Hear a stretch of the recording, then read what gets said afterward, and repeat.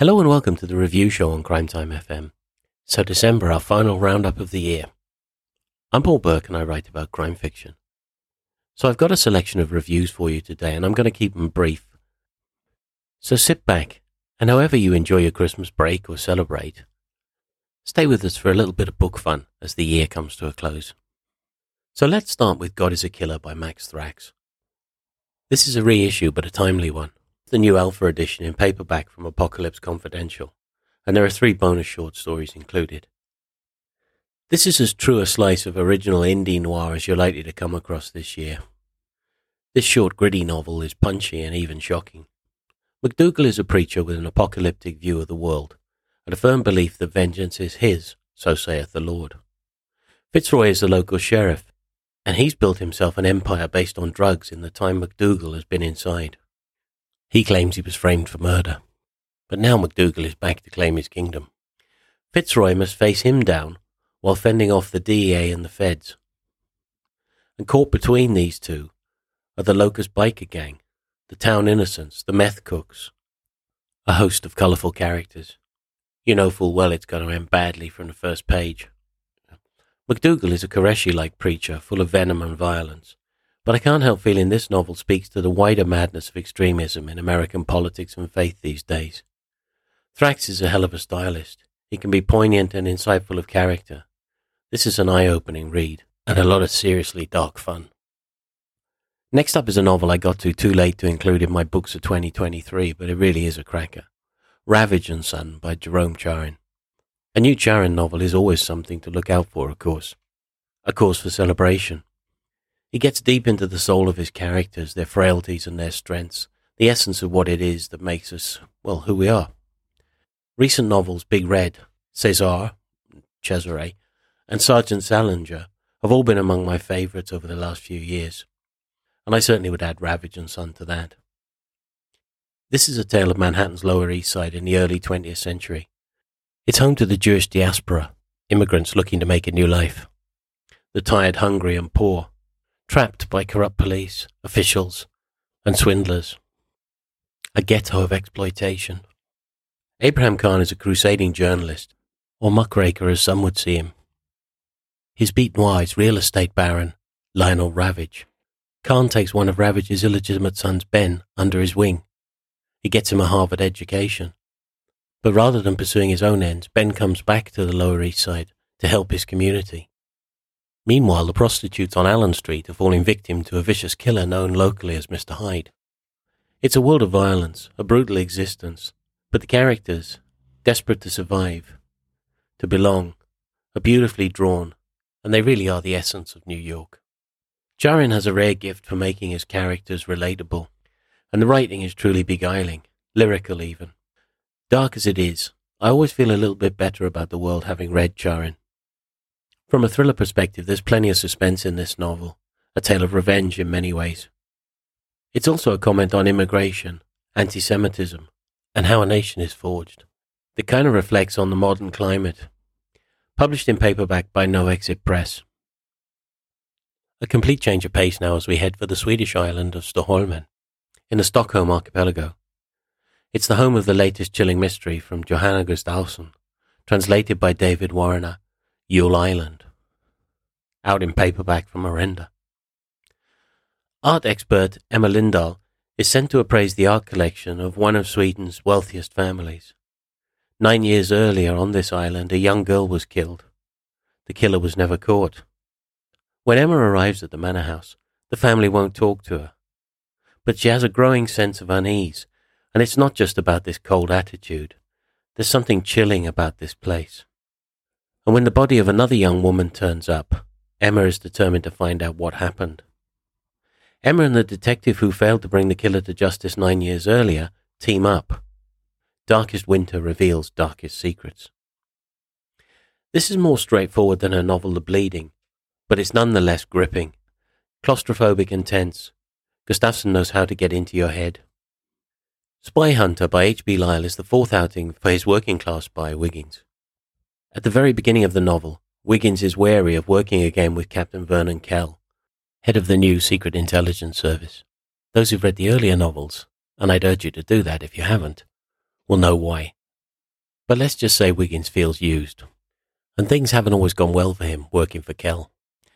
This is 1914. The backdrop is the assassination of the Archduke Franz Ferdinand. Wiggins' mentor, Holmes, is on the trail of a German master spy. He's confided in Wiggins, but then, and get this, Sherlock Holmes is murdered.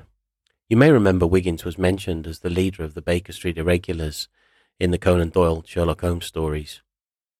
Now he's grown up, and the person who most helped him become the man he is was Sherlock Holmes. Now nothing will stop him in pursuit of his mentor's murderer. Lyle knows how to tell a story at breakneck pace, exhilarating and entertaining. The grown-up street urchin, Wiggins, is a brilliant creation, and this is a fantastic historical series. Once read, you won't forget the gutter-class spy. Published by Hodder in hardback. Short stories now, Crimes of Passion by Samantha Lee Howe. This is a collection of 13 stories from the psychological thriller writer. These are evocative stories of crime and mystery, leaning heavily on the dark side. From contemporary Gothic to Sherlock Holmes homage, and it's all about revenge, jealousy, betrayal, and there's plenty of surprises to be had. Just to give you a flavour of some of the stories, mine is a sinister tale of a stalker that becomes more terrifying with every word. The Sherlockian The Curse of the Blue Diamond, in which a bequeathed precious gem appears to be more trouble than it's worth. Trophy Wife, in which a woman is taken for granted with fatal consequences. Slash, which deals with the movie industry and #MeToo. Going for Gold, about Eleanor, who after 10 years discovers her husband suddenly wants a divorce. Of course, there's another woman involved, but the revenge doesn't work out quite the way we think it will. And the final story in the collection, The Wives, questions guilt versus guilt by association.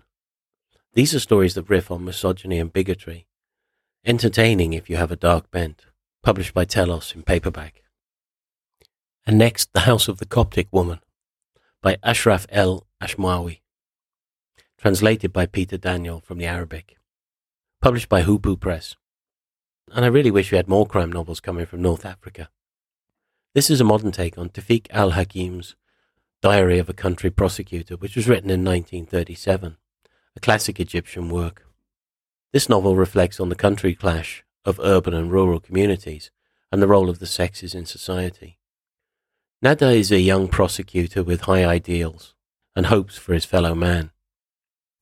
Leaving Cairo for the north, he's soon educated in the ways of the local power structure. He's hardly settled in when a land dispute comes across his desk. Then a mysterious woman turns up seeking sanctuary.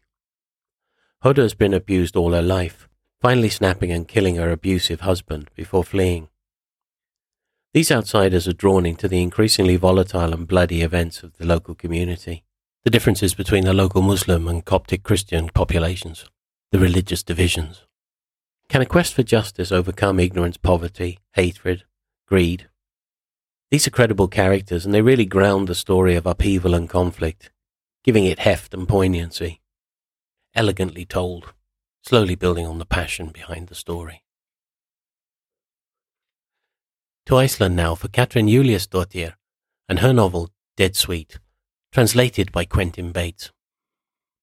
When senior civil servant Otto Carlson doesn't show for his own birthday party, the alarm is raised. A body is found. The high-flying but apparently ordinary civil servant has enemies. This is as good a place as any to apologize for the awful pronunciations in this podcast.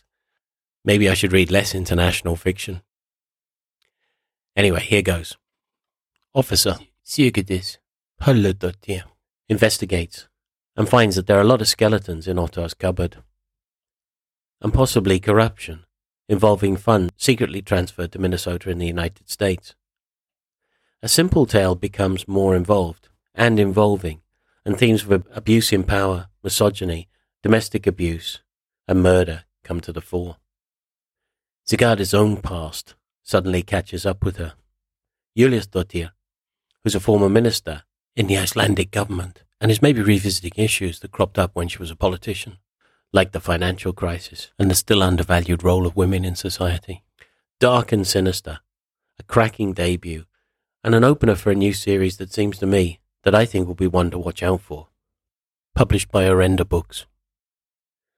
And finally in the new selections, The Wiregrass by Adrian Hyland. We're seeing a lot of rural noir from Australia, a lot of it related to climate change. They do that better than anybody else does, by the way. Drought, Flood, Jane Harper, Chris Hammer, Gary Disher, Danuka Mackenzie. They're all good examples, but I certainly would add Adrian Hyland to that list. Canticle Creek illustrated, he deserves to be mentioned in that select group. New from Ultimo Press in hardback is his latest, The Wiregrass, set in a place called Satellite in the backwaters of Victoria. Nash used to be a celebrated cop, now notorious for taking the law into his own hands. Retired, he's trying to live the quiet life in Satellite. When an accident turns out to be murder, Nash is the obvious suspect. The newest officer in town is Jessie Redpath, and as the investigation proceeds, foolishly she's sidelined by the CID detectives from the big town. Jessie decides to conduct her own investigation, and soon discovers this place has plenty of secrets. Maybe Nash isn't guilty after all. There are some intriguing twists in this claustrophobic tale set against the backdrop of rural Australia. Hyland is an accomplished storyteller, and the characters come to life on the page. Outback Noir is having a moment, and it's because writers like Hyland make it riveting. There's a respect for the local people, the indigenous people, and the land here too. Well, that's it for new books for 2023. I hope I've given you some stuff to think about again for December here. If you've enjoyed the show, please rate and subscribe with your favourite podcast provider. I'll be back with another review show in January, and of course we'll continue with the interviews as we go into 2024. Merry Christmas, and again, thank you so much for listening.